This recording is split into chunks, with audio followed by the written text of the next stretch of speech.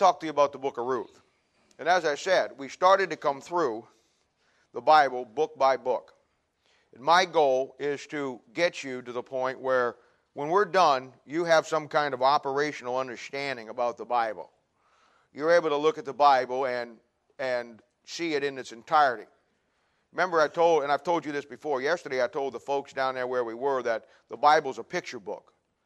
And when you understand the Bible, you see the picture. And the picture is what God's doing from Genesis chapter 1 to Revelation chapter 22. And we talked about how that all kind of goes together. And the book of Ruth, to me, has always been a book that I've always enjoyed. Because it's really, and I don't know how to say this, it's really just a story. And to me, I've always enjoyed stories. I can remember, I wasn't very good in high school. But my best class was English. And we had a class in there which was called Literature Appreciation. I don't know what they call it today.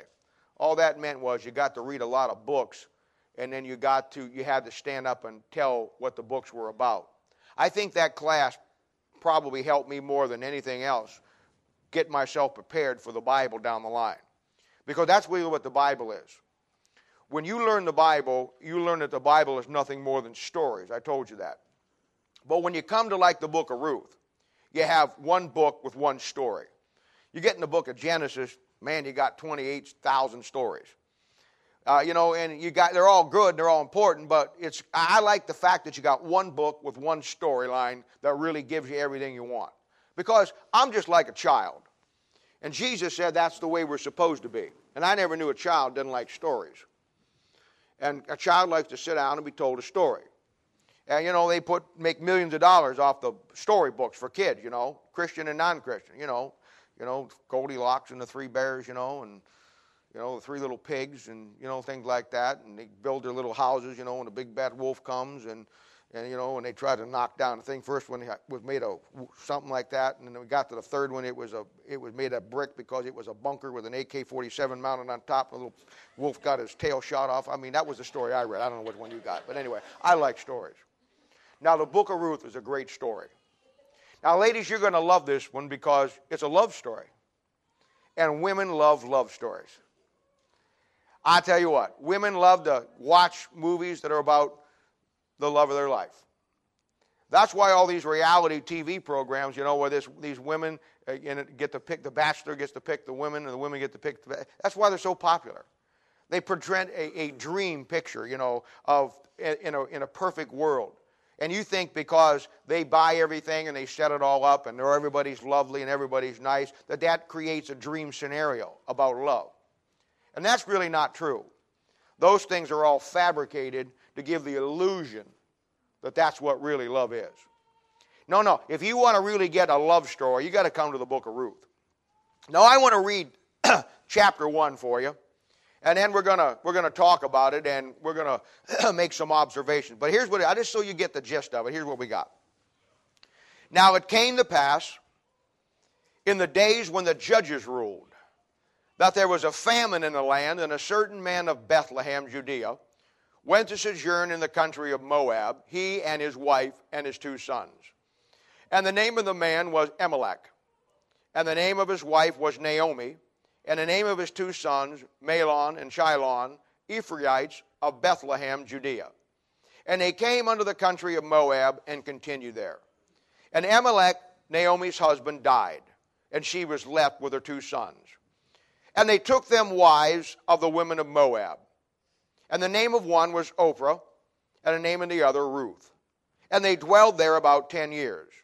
And Mahlon and Chilion died also, both of them, and the women were left of her 2 sons and her husband. Then she arose with her daughters-in-law, that she might return from the country of Moab. For she had heard in the country of Moab how that the Lord had visited his people in giving them bread. Wherefore she went forth out of the place where she was, of her 2 daughters-in-law with her, and they went on the way to return unto the land of Judah. And Naomi said unto her 2 daughters-in-law, Go, return each to her mother's house. The Lord deal kindly with you, as ye have dealt with the dead and with me. The Lord grant you that ye may find rest, each of you, in the house of her husband. Then she kissed them, and they lifted up their voice and wept.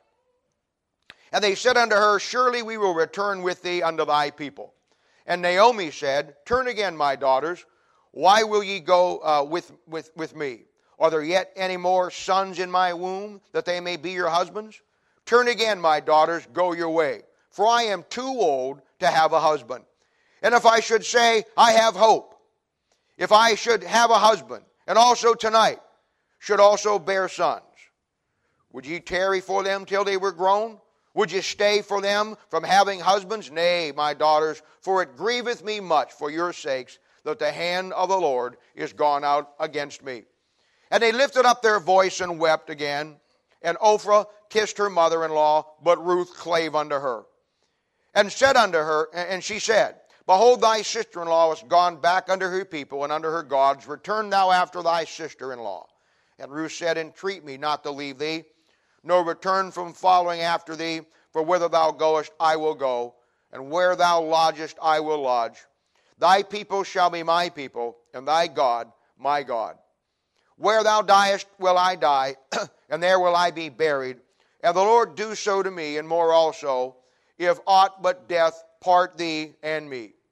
When she saw that she was steadfastly minded to go with her, then she left speaking unto her. So they went until they came to Bethlehem. And it came to pass, when they were come to Bethlehem, that all the city was moved about them. And they said, It is Naomi. And she said unto them, Call me not Naomi, call me Mara. For the Almighty hath dealt very bitterly with me. I went out full, and the Lord hath brought me home again empty. Why then call ye me Naomi, seeing the Lord hath testified against me, and the Almighty hath afflicted me? So Naomi returned, and Ruth, the Moabitess, her daughter-in-law with her, which returned out of the country of Moab, and they came to Bethlehem in the beginning of the barley harvest. Now, Father, we thank you and praise you for the Lord Jesus, and we love you. Lord, we come to this great book today. We look forward to what you have for us. Truly, Lord, there's so much here that needs to be talked about today. I pray, Father, that you'll give me the clarity of thought and mind to be able to not only extract it all, but to put it together in an understandable way, that these your people would be edified and be encouraged. Lord, the preaching of the Word of God does no good if people don't understand it. The preaching and teaching of the Bible by any pastor is of no avail if he hadn't had the ability to break it down where his people can grasp it, digest it, and then use it in their own personal lives. Help me, Father, to be that preacher today. Help these, my people, to be that kind of Christian today that will take in the Word of God, to apply it to their hearts and their lives. And Father, we'll thank you and praise you. In Jesus' name, for his sake we ask it. Amen. Now that's the beginning of the story of Ruth. And I want to kind of give you the storyline here. And then we're going to look at our cast of characters in this great book, because they're incredible. Now, chapter 1, we already read, says this. The story begins with a famine in the land of Israel. And, of course, Elimelech and his wife Naomi with their two sons, Chilion and Mahlon, all from Bethlehem, they make the journey down the Moab. And in the process of time, the Bible says, Elimelech dies, and Naomi is left with her two boys, who in time also married two women of Moab, Ophrah and Ruth. Now, after the Bible says about 10 years, in verse 5 there, those two men die. Now it's just Naomi, Ruth, and Ophrah. And a lot of insurance money, but that's beside the point.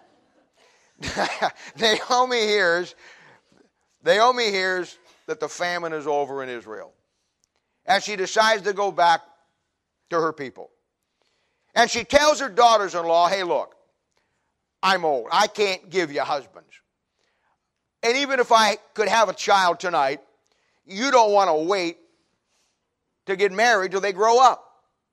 You need to stay here, and you need to find you a husband right here among your own people. But I've got to go back to Bethlehem to my people. The Bible says that Ophrah leaves our story at this point. The Bible says she goes back to her people and her gods. But the Bible says that Ruth, that around verse 16, someplace in there, claves unto Naomi. And she makes that great statement that your people will become my people, that your God will become my God, that whither thou goest, I will go. Now see, you're probably understanding now, how many times have you been to a wedding where when the bride and the groom come down, you see, and this is how it all plays in as a beautiful love story. The bride and groom come down, and, everybody's in attendance, and everybody stands up, and the pastor does his opening remarks. And then, everything gets quiet, the lights come down, the music comes up. She looks at him and sings that beautiful song. I don't know the name of it, but it comes right out of here. She looks at him and says, "Whither thou goest, I will go." And everybody's just going, oh. He looks at her back and says, "And whatever thou spendest, I know I owe." and that's how it starts, you see. That's not what they say, but that's what's going on. I'll tell you that much. I'm telling you. But you see, that's where it comes in. And they make this thing so beautiful. And see, when I got married, marriage license were $3, and I thought, what a deal. Yeah, right.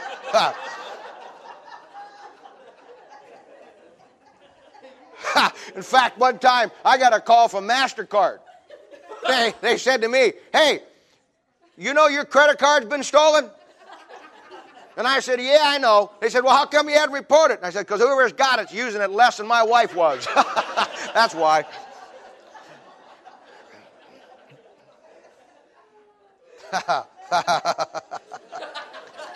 Oh, yeah. Mm-hmm. As they say in the black church, well, yeah. But anyway, back to our story. Now, Naomi, she says, "I'm not leaving." My wife is going to I'm going to hear this. She's going to laugh about this the rest of the day. So, okay. Anyway, she says, "You're my people. Whither thou goest, I will go, and all that you do. Your God, where you die, I'm going to die." So Ruth and Naomi go back to Bethlehem, which is called in the Bible the house of bread, by the way. Everybody's happy to see them. And she tells them how God has dealt bitterly with her and how that the hand of God. In fact, she says, "Don't call me Naomi anymore. Call me Mara." She said, "Because God's hand has been against me and God has dealt with me bitterly." And the Bible says that when they go back, that it's the beginning or the time of the barley harvest. And Ruth, not having a husband, has to find a job. So she finds a job gleaning in the fields. Now, chapter 2 tells us that one day Ruth's working in the fields, and she's working her way down, and she works her way into a field that belongs to a man by the name of Boaz. Now, Boaz is a rich guy, owns a lot of land. And he's kind of like somebody that in our own society would be, he has people that work in his fields. He owns a lot of land. Kind of like the Ben Cartwright type from the old Ponderosa days, And he's out there surveying what's going on, and he sees Ruth working out there in his field, and he says to his servant, "Who's that woman working over there in my field right there?" And the servant says, "Well, she's the woman that came up with Naomi from Moab. She's a Moabitess." Well, Boaz begins to talk with her. And he begins to recognize some great aspects of her life. Now, he already had known about Naomi and the loss of her husband. And he had known how that Ruth had worked to take care of not only herself, but Naomi. And this moves him. Because she's not an Israelite. She's not a Jew. She's a Moabite. And so, because of that, and because he sees how hard she works, and probably the fact that she was good looking had a little bit to do with it, he says to her, "Stay in my field. And you know what? I'm going to put a clause of protection around you." Because back then, working in the field for a woman was a very dangerous thing. Because roving bands would come in and carry the women captive, and it was not always the easiest job. So he says, I'm going to put a clause of protection around you. You stay in my field because I have men who guard my workers and nobody will bother you. She's overwhelmed to find grace in Boaz's sight. Now Boaz is the Bible calls him a near kinsman to Naomi. That means he's a blood relative. And he's a blood relative through the husband Elimelech. He's related. And now Ruth goes back, at the end of the day, and she tells Naomi all that happened. And how God, or how that she met Boaz and all this. And Naomi tells her, you know what? I'm telling you, God is in this. God, you found favor with God, and God's doing something in your life. So then Naomi begins to give her instructions. Naomi, her mother-in-law, begins to tell Ruth how to get with Boaz and to deal with Boaz. In fact, as the process of time goes on, she tells Ruth to go down to the threshing floor where they thresh the wheat. And she says, Boaz is going to be down there. And so Ruth goes down there that evening. And the Bible says in chapter 3, down there, the story is like in verse 1 through 7. Naomi says, before you go, wash yourself, anoint thyself, change your raiment. And then she goes, and while he's asleep, she slips in and she nestles down at his feet, and she sleeps at his feet. He wakes up in the middle of the night, and he's startled.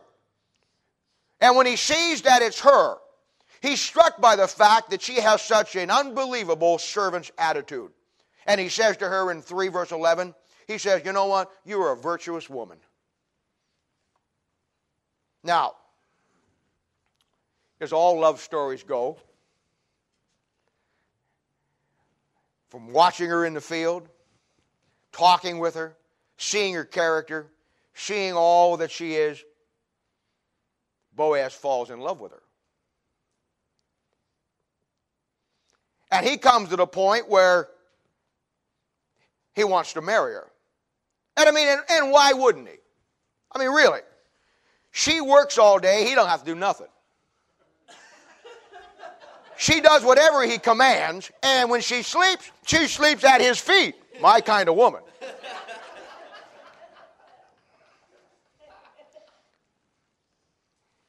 So he goes to town. He takes 10 witnesses with him. Because as a kinsman redeemer, he has the right to redeem all that Naomi has. And we'll talk about that a little bit later. So he goes into town, he takes the witnesses, and he goes through the process there. And then he makes the statement, I have bought all that was Elimelech's. And Boaz pays the price and redeems Naomi and Ruth, and then he marries her. The Bible says in verse 13 that she conceives. You see that thing? There's always the conception listed where the birth is. We talked about that a couple Thursday nights ago. The Bible says they have a son. She conceived. They call his name Obed.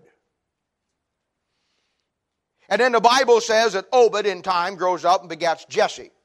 And then the Bible says Jesse grows up in time and begats David, the king.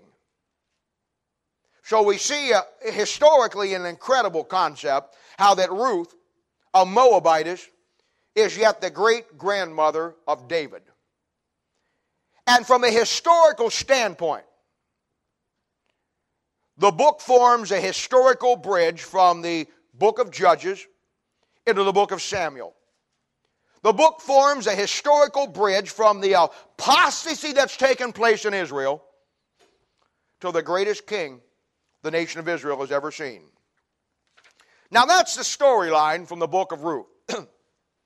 And with that, most churches, and unfortunately most pastors, would now tie it all together, put a nice bow on it, wrap it up, and send you home. But the book of Ruth is much, much more than that. We're not anywhere near the end. In fact, we're just in the beginning. Because that's the historical application. And that's all true. But keep in mind now, I told you this, and I tell you this almost every week. And I told you from the time we began to study the Old Testament, I took you over to 1 Corinthians chapter 10. And I told you that the Bible says that the things in the Old Testament that happened to the nation of Israel were for our New Testament examples and ensamples. The Bible says, therefore, our admonition. In other words, the book of Ruth, like every book we've studied so far, has something in it that applies to your life and my life by example, by ensample. That shows us and admonishes us as a New Testament believer. Now, for me personally, and I cannot claim this for you, but for me personally, the two most intimate books in the Bible, for me in the Old Testament, one is the book of Song of Solomon, because in the book of Song of Solomon, it shows me what my attitude should be toward Christ and my wife. But then it also shows the attitude that Christ has toward me and the attitude that my wife should have back toward me. So, to me, the book of Song of Solomon is a great book. But the other great book that goes along with it is the book of Ruth. My own title for the book of Ruth, in my own heart, my own mind, is simply called Romance of Redemption. Because it pictures my salvation.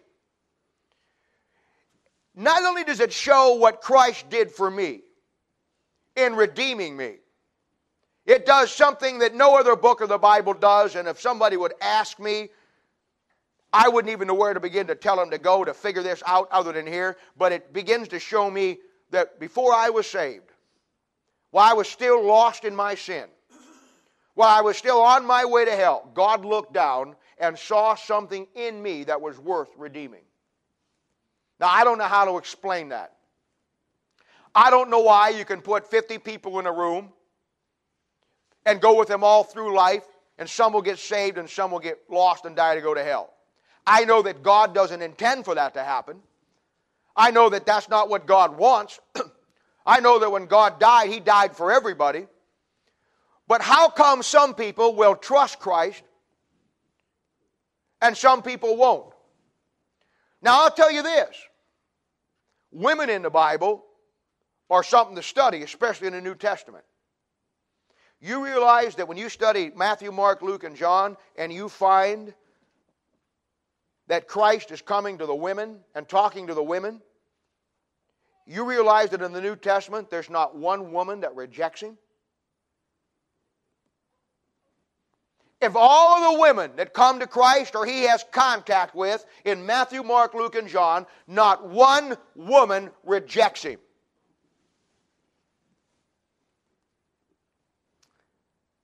And the book of Ruth does more than just show me my Redeemer. It begins to help me understand what Christ saw in me and obviously in you that made Him pursue us to the point that in time we came to Christ when others don't. Now, you know what? You got in this world today a lot of heresy, and one of the heresies you got is predestination. The fact that God predestined some people to be saved and some people to be lost. The problem with the predestination guy is he doesn't have any sense. He doesn't understand the book of Ruth. There is no way you can believe in predestination when you understand the book of Ruth. Because the book of Ruth shows you that God died for everybody, and it is your choice. They're so clear in Ruth. But then a guy that believes in predestination, he ain't going to want to study the Bible. He wants to believe in his own deals. Now, to me, the book of Ruth really fulfills like Deuteronomy chapter 29, verse 29 for me. Because Deuteronomy chapter 29 says something like this. It says that God, the deep things of God, the deep things that God, when they are revealed, they're revealed unto me and they become mine. They become the personal things that God gives to me. And when I read the book of Ruth, and the first thing I want to draw your attention to is in verse 1, it says this.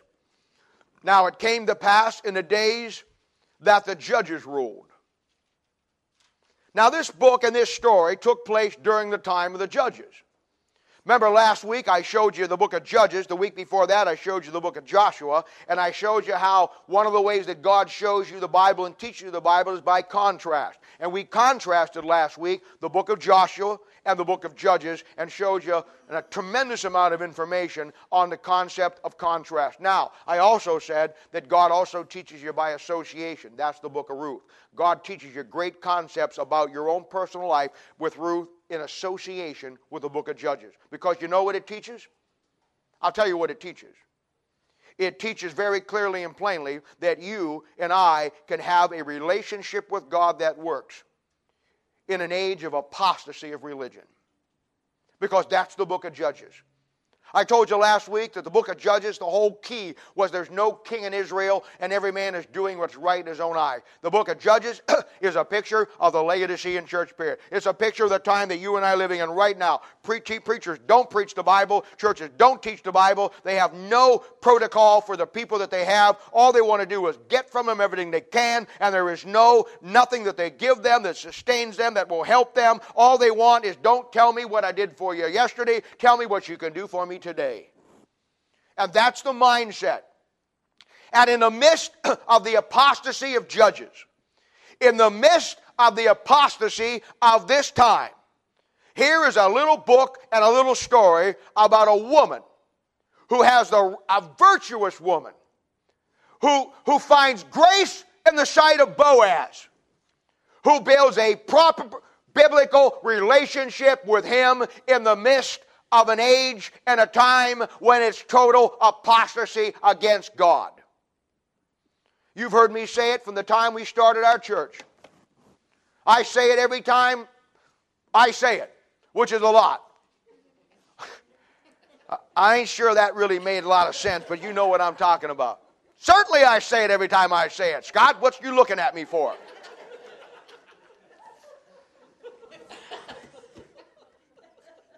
I want to build a Philadelphian church in a Laodicean church period.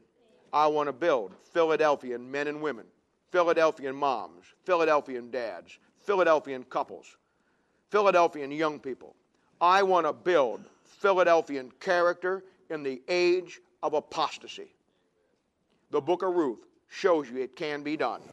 The book of Ruth is my model for building something that is associated with God, biblically with God, scripturally with God, in a time period where the apostasy of this world and religion has taken over and killed every decent concept of God Almighty in our lives.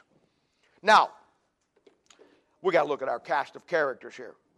Because it's in the cast of characters that God uses to paint this incredible picture. And this story is one of the most incredible stories.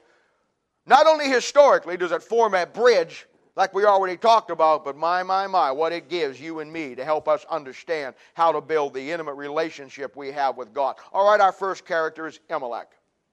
Elimelech, the father of Naomi. Elimelech is going to represent for us God the Father. He's a picture of God the Father. How could you miss that when you begin to study? You know what? You don't go past the first verse in chapter 1 where he says in this story, a certain man.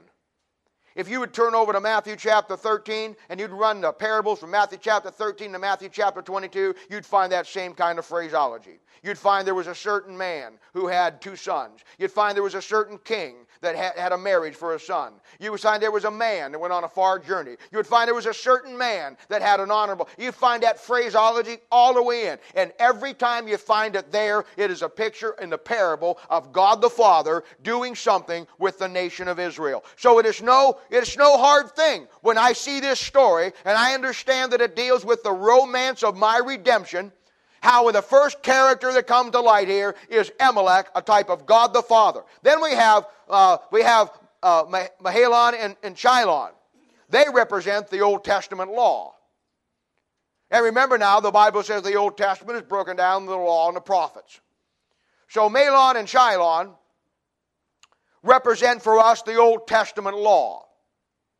And it's very important for you to understand that, because as we put this thing together, you're going to see how it plays. Now we got Naomi. Naomi is a picture, without a doubt. She is a picture of the nation of Israel.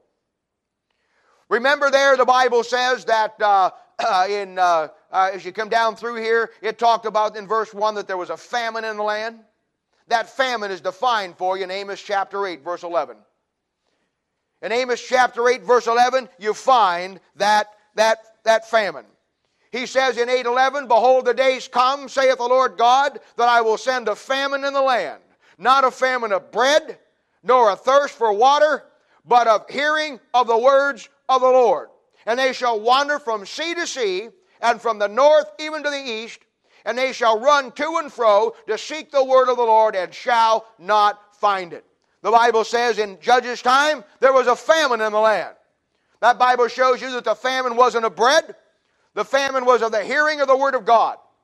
We're living in a time period today called the Laodicean Church, which matches up to the book of Judges, and there's no question today that there's a famine in this land. And it's not a famine of bread.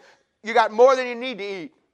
You can't drive 5 blocks anywhere without finding a fast food place or something to eat. Plenty of food. The famine today is not of bread or water. The famine today is it's not even the Word of God. The famine today, if you read the passage, is the hearing of the Word of God. So we find Naomi. She represents for us a picture of the nation of Israel. She's Elimelech's wife. The book of Hosea says that God has a wife. God's wife is Israel. And if you read the book of Hosea, you will find very clearly and plainly laid out for you, along with other places in the Bible, that God's wife in the Old Testament is the nation of Israel. Let me clarify that. God has a wife. That wife is the nation of Israel. In other words, Israel is likened to a man's wife, and God is that man. His son, Christ, has a bride. That bride is the church. And when you understand those two concepts, then you understand the two concepts that the whole Bible is built around. The nation of Israel and the body of Christ. The nation of Israel is to God, the Father, what the bride is to His Son, Jesus Christ. And that's why there's two kingdoms in the Bible. There's the kingdom of heaven for God and His wife, and there's the kingdom of God for Christ and His bride. And when you understand that, you realize that Naomi, who is Elimelech's wife, is a picture of the nation of Israel, Elimelech being a type of God the Father. And it's no accident in the book of Hosea, Israel is called God's wife. Look at this. She says in verse 21, I went out full, and the Lord brought me again empty. That's Israel. Israel at one time had everything that God wanted it to have. There was a time in Israel's nature, in its history, when it had everything. Then it wanted nothing. God made them the greatest nation the world has ever seen. They went in full, but because of their unbelief, they came back empty. And today the nation of Israel is empty. Verse 13, it says, it grieveth me. It grieveth me much for your sakes that the hand of the Lord is gone out against me. She says, the Almighty hath afflicted me.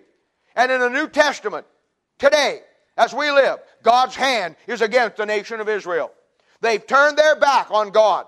They've crucified His Son. And today, God's back is turned on the nation of Israel. You find it in Matthew chapter 13 in the parables. The Bible talks about it in so many different ways. He shows you how that when God deals with Israel after the rejection of the kingdom, that God hides Himself from Israel, and then God only deals with Israel from behind the scenes as He orchestrates everything in this world to prepare a time called the tribulation period, when God the Father restores His wife back to Himself. And everything that Naomi pictures and she talks about here, she shows us very clearly that she is a picture and a type of the nation of Israel in its apostasy against God. If you look at verses chapter 11, 12, and 13, you'll find that Naomi is barren and she cannot bear fruit, for she has no husband. That's the nation of Israel today. The nation of Israel was a nation that God cultivated. He planted, and He wanted it to bear fruit. But because of their unbelief, they didn't bear fruit. And today, they're in apostasy. Today, they're just like they were in the book of Judges. And Israel cannot bear fruit today, will not bear fruit today. In fact, she is pictured as the fig tree, that when Christ walks out into Matthew, Mark, Luke, and John and sees the fig tree that has no figs on it, He curses that fig tree and it withers up, not to bear fruit again in this life. Picture the nation of Israel. That's where they're at today. That's Naomi. She's barren. She can't have any fruit. Now, I'll tell you something else. Chapter 3 talks about a great New Testament concept that's taught in Romans chapter 9 through Romans chapter 11. It talks about the rest that Ruth gets. And Ruth gets her rest, the Bible says, from Naomi. Now here's a great concept taught in Romans chapter 9, Romans chapter 10, and Romans chapter 11. And that is this. The Bible says in John chapter 4, verse 22, that salvation is of the Jew. You and I got saved because of the fact that the Jew blew it. Because the Jew failed and lost it, God gave it to the church. And whether you know it or not, you have what you have in Christ Jesus because of the nation of Israel. Because without him, there wouldn't even been a Jesus. The Bible you hold in your hand today is a Jewish book. I don't care if it does say King James on the front of it. It's a Jewish book. Every writer in it is a Jew. In fact, King James, James is a Hebrew word for Jacob. You got a Jewish book. Every word in it comes from a Jew. And that Bible you got gives you rest. And that rest comes from the nation of Israel. And that's why he says in Romans chapter 11 and Romans chapter 9, talking to us, he says, don't get wise in your own conceits. Don't think because you're the church now and you've got everything in the church and you've got everything that God wants you to have that you have taken the place of God's wife, Israel, because you haven't. And then he goes on to say the blindness in part has happened to Israel until the fullness of the Gentiles come in. And then he says, all Israel shall be saved. But you got what you got and I got what I got because of the Jews. The Bible says that Christ is the olive tree, Romans chapter 11. The Bible says the nation of Israel are the natural branches, Romans chapter 11. And the Bible says about you and me that we were grafted in as a wild olive tree into the natural branches. Don't get too high and mighty about the nation of Israel thinking you're better than they are. The Bible says right now in the church age, they're your enemies for the gospel's sake, but for God's sake, they're the beloved of the Father. And you better understand it because God's not finished with them yet. That's why God says, I'll bless those that bless thee and I'll curse those that curse thee. Naomi pictures that. Because Ruth gets her rest from Naomi. And you and I get our rest from a Jewish book written by a Jewish nation, which gives us the rest that we have in Christ. That's not all. You ever notice in chapter 1, verse 1, Naomi leaves the land? Then in chapter 1, verse 19, 22, she comes back to the land? Just like the nation of Israel. They're kicked out of the land in 2 Chronicles chapter 36. They come back in Ezra and Nehemiah. They're kicked out under Titus in 70 AD. And they come back in 1948. She's a picture of the Jew. She's a picture of the nation of Israel. Now let's look at Boaz. Boaz is a type of Christ. Elimelech's a type of God the Father. The two boys are a type of the Old Testament law. Ruth is a type, or Naomi is a type of the nation of Israel, and Boaz is a type of the Lord Jesus Christ. Look at it. The Bible says that Boaz has a field. Matthew chapter 13, verse 38, the Bible says that the field's the world. Boaz has a servant that he goes out and asks him of, just like Abraham does with Eleazar back there in the book of Genesis. That servant's a picture of the Holy Spirit of God that he says, who's that damsel working in that field? And the servant says, that's that Moabite woman. Boaz comes from Bethlehem. So does the Lord Jesus Christ. He has reapers that glean the barley and the wheat. And let me tell you something, my friend. That depth of that concept hasn't been unearthed yet. Because you go to Isaiah chapter 20, you find two harvests in this book of Ruth. You'll find the barley harvest and the wheat harvest. You go to Isaiah chapter 28, and you'll find that the Bible lays that thing out, all three areas. The principal wheat, the appointed barley, and the fitch and the chaff. You know what you got? The principal wheat harvest, body of Christ. The appointed barley harvest, tribulation Jews. And the fitch and the chaff, unsaved people, Matthew chapter 13. In that little chapter right there, you got everything between the rapture of the church. I don't know how to figure it out. But boy, I get over in Isaiah chapter 28, it's as clear as a bell. It shows me that barley harvest and that wheat harvest, it means something. It's a picture of somebody harvesting the wheat and in the gleanings and the reaping. It's a picture of something. Boaz is the kinsman redeemer.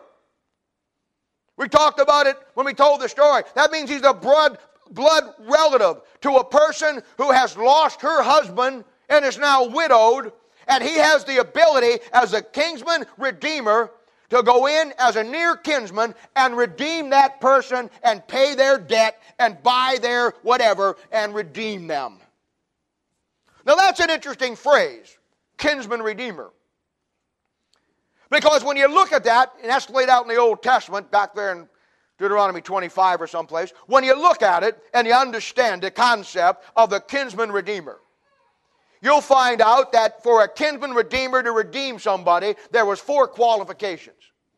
And those 4 qualifications fit right into the qualifications that Christ fulfilled to be my kinsman redeemer. First of all, the kinsman redeemer had to be related by blood.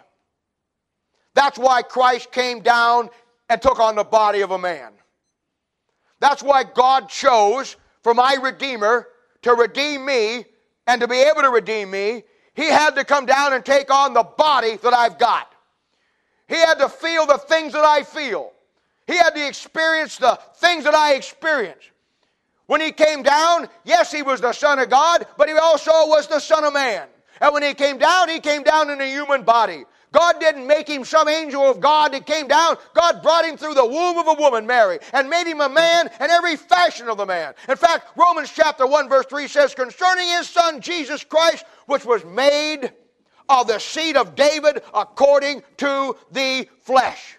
John chapter 1 verse 14 says, in the beginning was the Word was with God, and the Word was with God. And the same was in the beginning with God. He says in verse 14, and the Word was made flesh and dwelt among us.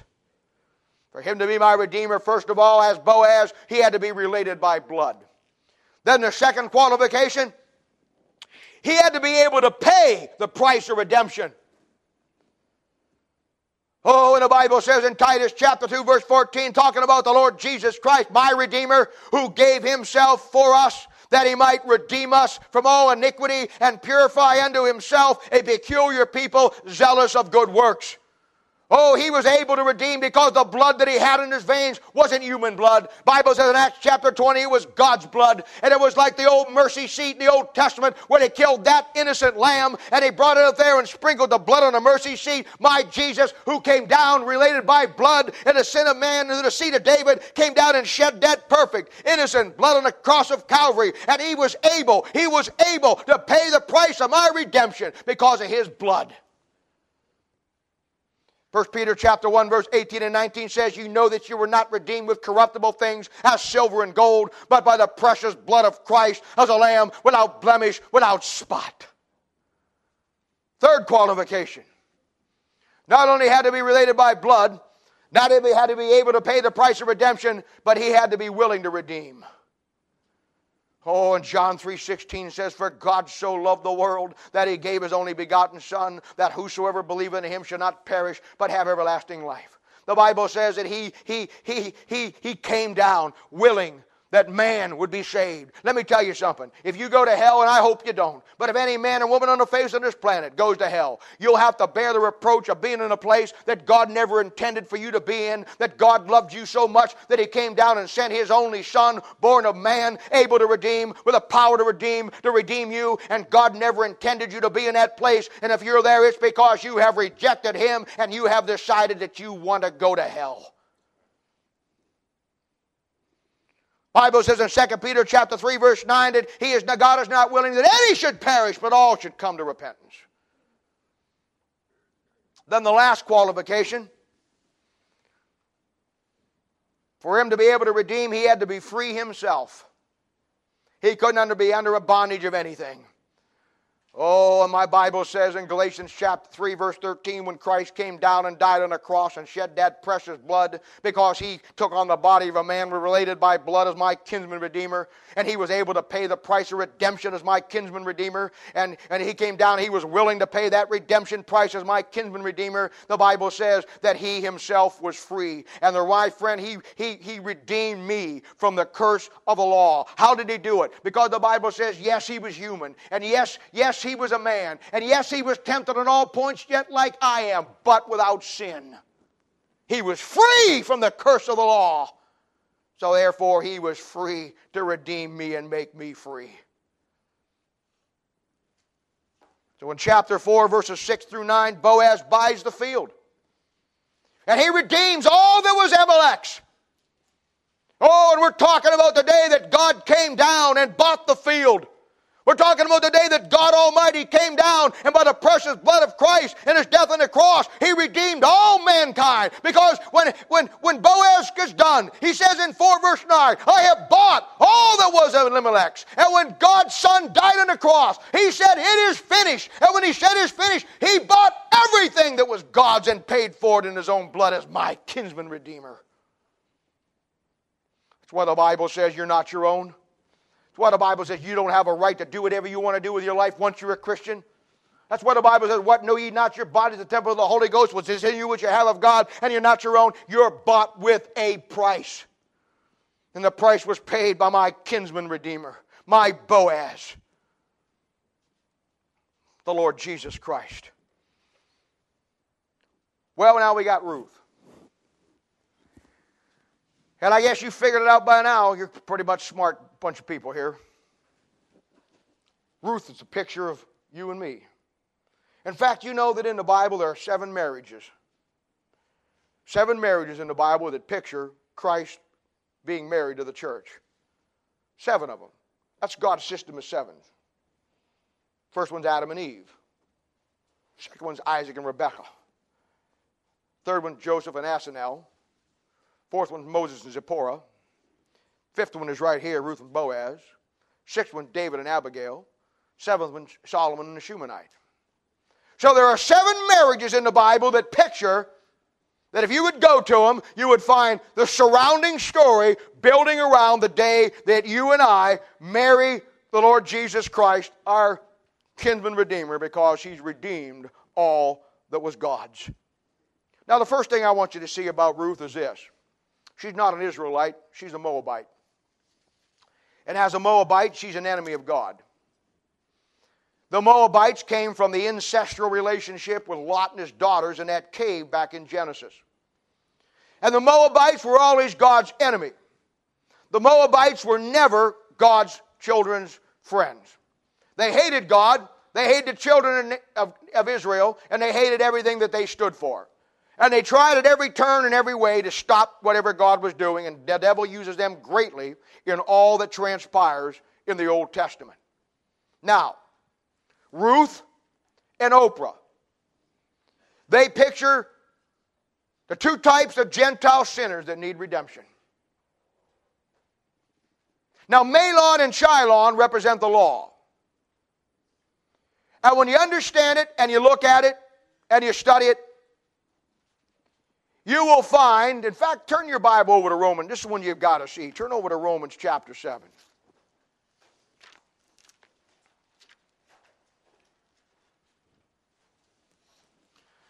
Because this death of these 2 boys who represent the law set up and show you the New Testament principle and teaching of why you can get saved. Because they represented, Mahlon and Chilion represented the Old Testament law. And now they're dead. And because they're dead, Ruth and Oprah are free now to marry somebody else. Watch. Romans chapter 7. Talking about you and me in our relationship with Christ. Romans chapter 7 is the great chapter that talks about the fact that we're free from the law. But look how he uses it, and look at the story that he says. Verse 1. Know ye not, brethren, for I speak to them that know the law, Old Testament. How that the law, Old Testament, hath dominion over a man as long as he liveth. For the woman which hath a husband is bound by the law to her husband so long as he liveth.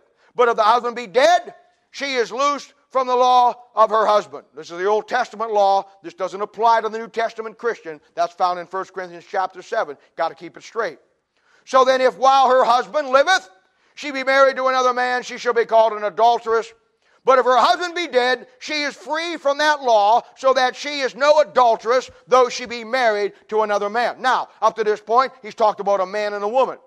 And the man represents the law. The woman represents somebody who was bound by her husband like you and I were bound by the Old Testament law. Now watch verse 4, how he pulls it all together. Here comes the book of Ruth. Wherefore, my brethren, ye, New Testament Christians, are become dead to the law. There's Chilion and Mahlon. Wherefore, my brethren, ye are able also become dead to the law by the body of Christ, that ye should be married to another, even him who was raised from the dead, that we should bring forth fruit unto God. See that thing? That Bible says just as Chilon and Mahlon back there were married to her and Oprah, and as long as they were married, they couldn't marry somebody else. When they died, they were free to marry, and she marries Boaz. You and I, before we were saved, were bound by the law. But when Christ came and died, the law was done away with. And we are now free to marry somebody else. The Lord Jesus Christ, my Boaz, my kinsman redeemer. Oh, you couldn't miss it. Unbelievable. Now, Ruth and Ophrah, they picture two Gentile sinners who need redemption. Mahlon and Chilon, they represent the law. Now, when you look at this thing here, that brings on a decision. And Ruth and Ophrah show the two kind of responses that we find today about God's redemption. Because it brings on a decision. Ophrah, verse 15, the Bible says, goes back to her people and her gods. She's never heard from again. She's a picture of a Gentile who hears the gospel about the kinsman redeemer and then goes her way and goes right back to her old lifestyle. Ruth, verses 16, 17, and 18. They both knew about God. They both knew from Naomi who God was and the people of God, the children of God. They knew the story. It was no secret thing back then. And she knows the people of God, as Ophrah did. And she says, you know what? I'm going with you. I'm not going back. I know about your God. I want to be, thy people are going to be my people. Your God's going to be my God. Wherever you go, I'm going to go. Where you die, I'm going to die. And the Bible says in verse 18 that she was steadfastly minded to go.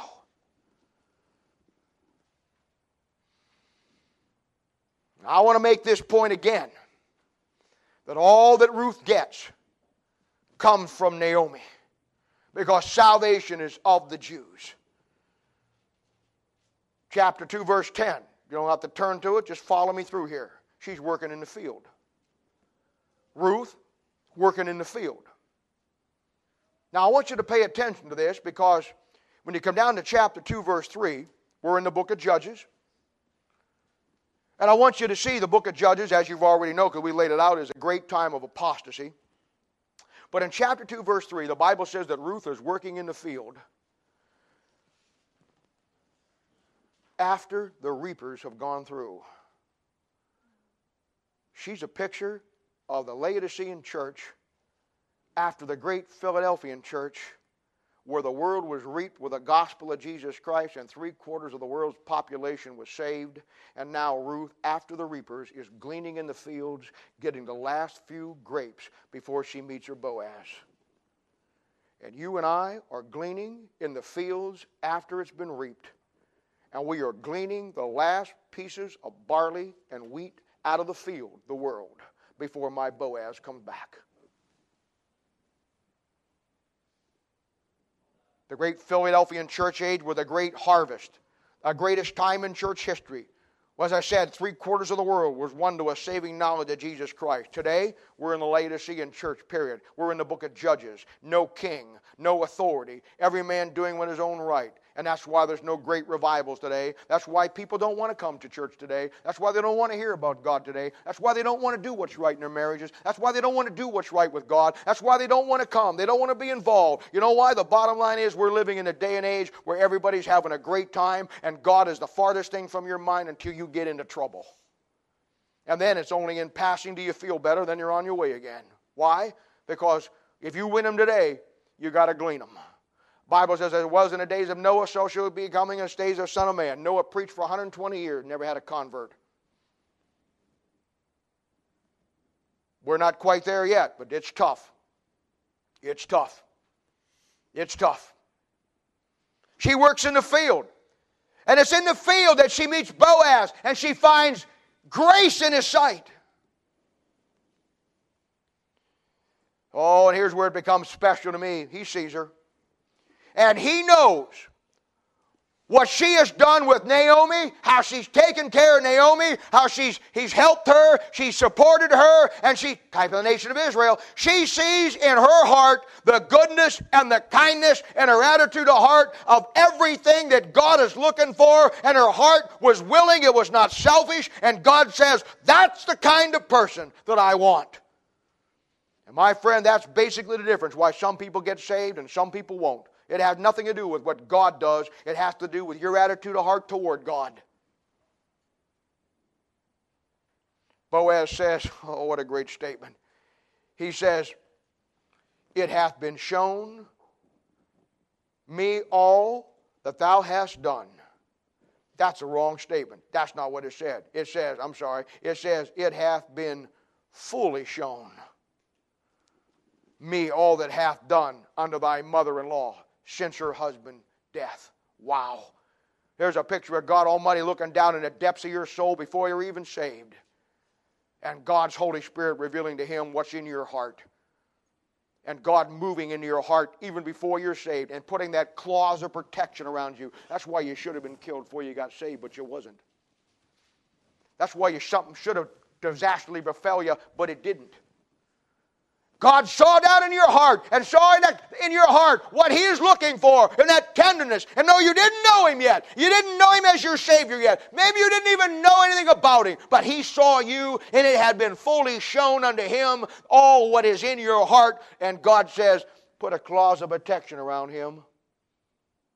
In time, He's going to love me. The tragedy is that clause of protection could be to anybody in this world if they wanted it. Not his, it's yours. Life's about decisions, my friend. Life's about decisions. God already made His decision. He decided to die for you. Your move. I think this is great. Chapter 3, Naomi, a type of the nation of Israel, from which we get the Bible. It's Naomi that's telling Ruth how to have the right kind of relationship with Boaz. You know why? Because it's that Bible, a Jewish book from the nation of Israel, salvation of the Jew, that tells you how to have the right relationship with the Lord Jesus Christ. And he says in verse 3, wash yourself, anoint yourself, put on new raiment. Don't have time to get into that. And then I want you to see this, chapter 3, verse 2. All this is taking place at night. And it's 1 Thessalonians chapter 5, verse 2, that says the church age is the great nighttime. Jesus comes as a thief in the night.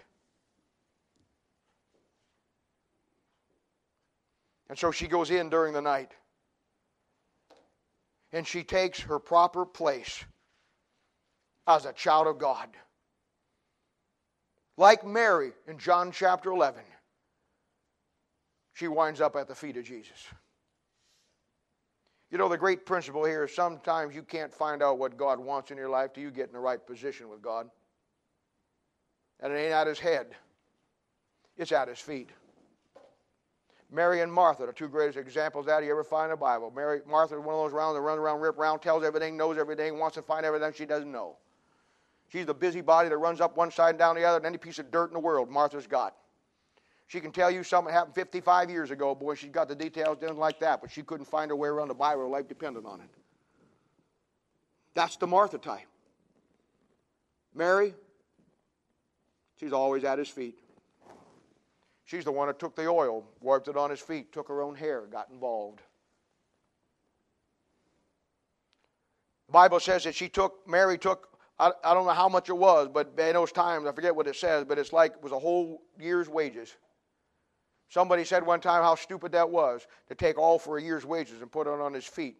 And I thought to myself, why, what a great concept. Because that's exactly what you need to do. We need to give all of our life, if it just takes making Him smell good for just a moment. Giving everything to Him. And she takes her place in the middle of the night at the feet of Jesus, where we all should be.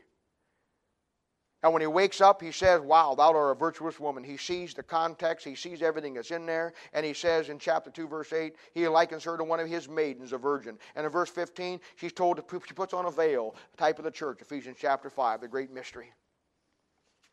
So Ruth gets redeemed by Boaz, becomes his wife. Just as I was redeemed by the blood of the Lord Jesus Christ.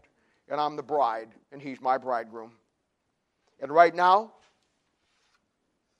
in the midst of apostasy of the Laodicean church age, I, like Ruth, am building a relationship with my Redeemer based on a book I got from Naomi, the nation of Israel. And like Ruth, in these last days, I'm gleaning in the fields right before my Redeemer comes. And then what follows, and I'm through. It's one of the greatest principles in the New Testament and all of the Bible on winning people to Christ. I know you all want to win people to Christ. I know that's true. I know you all want to work with people. And as soon as we get some things going here, we're going to take all of you that want to, and I'm going to work with you on Saturday morning over at my house, and I'm going to show you how to disciple. And I'm going to teach you the basic concept. I already taught some of you how to win people to Christ.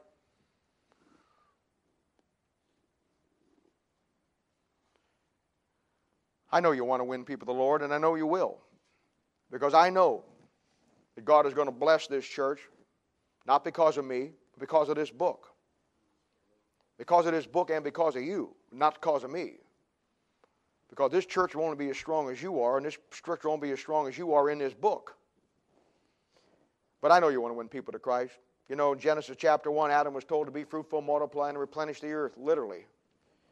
Genesis chapter 9, Noah was told to be fruitful, multiply, and replenish the earth, literally.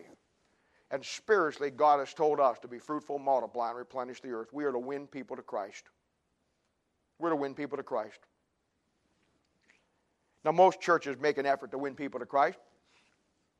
Most pastors want to see people saved. But what happens in all of this, in the Laodicean church that we live in, is that we try to take soul winning and make it a program. I don't know how many times I've heard a pastor get up and say, you know what, this man here, he really has the gift of evangelism. I saw churches that had their publications out that talked about seminars, and they even taught that soul winning was a spiritual gift. I saw them do all kinds of things to give soul winning teaching. I've seen them how to do things that comes right up to the thing of tricking people to say yes to be saved. I read a book one time that a man wrote that was a Christian that everybody thought was one of the greatest guys in the world. Maybe he was, I don't know. In his book he said he taught you how to win 3 out of the next 5 people you meet to Christ. But I want to say to you today, after examining the book of Ruth, after understanding the book of Song of Solomon, and understanding that Christ, my kinsman redeemer, redeemed me, I want you to understand that just as Boaz took Ruth, and she was his wife, and the Bible says in verse 13 that when he went in unto her, the Lord gave her conception, and she bare a son. Soul winning is not a gift. Soul winning is not a program. Soul winning is not even the job of the church.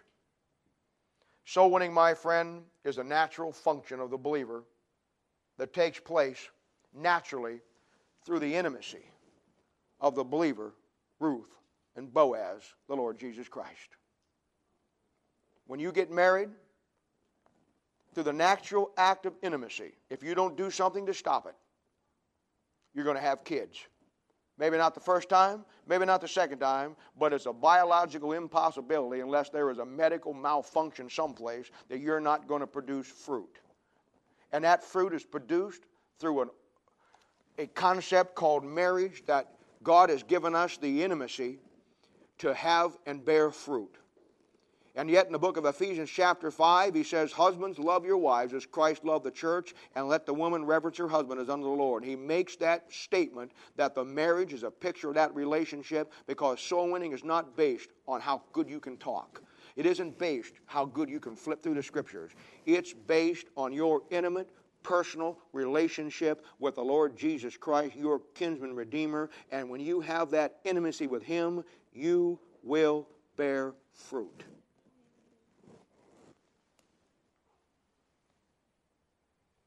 Last thing, Obed, then Jesse, then David. Through her relationship with God,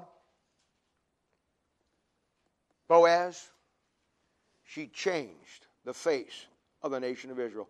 Don't ever tell me that one person won't make a difference. Don't ever tell me that one person cannot make a difference. D.L. Moody. You say his name, everybody knows it. There isn't a preacher in the world who doesn't know who D.L. Moody was. One of the greatest preachers, last of the Philadelphian preachers, built one of the greatest churches in Chicago the world has ever seen, won hundreds and hundreds and hundreds and hundreds and hundreds of thousands of people to Christ. Toured this world, toured this country. Every place he went, people came to hear Moody. He had the power of God in his life, very unique, like most men have never had. Everybody knows Moody. There isn't one Christian in the world today can tell me the shoe store salesman that won him to Christ.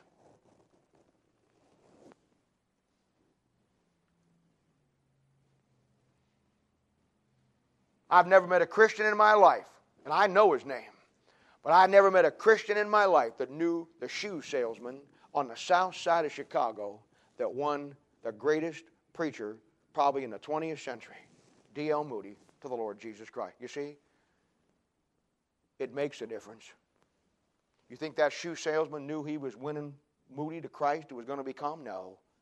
No. You think it was planned? Not by him. No. That little shoe salesman just went to work every day and saw that dirty little kid outside there and would talk to him and be nice to him. And he was a Sunday school teacher. And one day he invited him to a Sunday school class, and that little ragged kid came, and he sat down with a King James 1611 and won him to Christ, not because it was a program, but because through the intimacy of that relationship, God could say to that man, I see something in that boy that I need. And through our intimacy, I want you to bear fruit. Don't let anybody ever tell you, as a child of God, you can't change the world. But it isn't based on your intellect.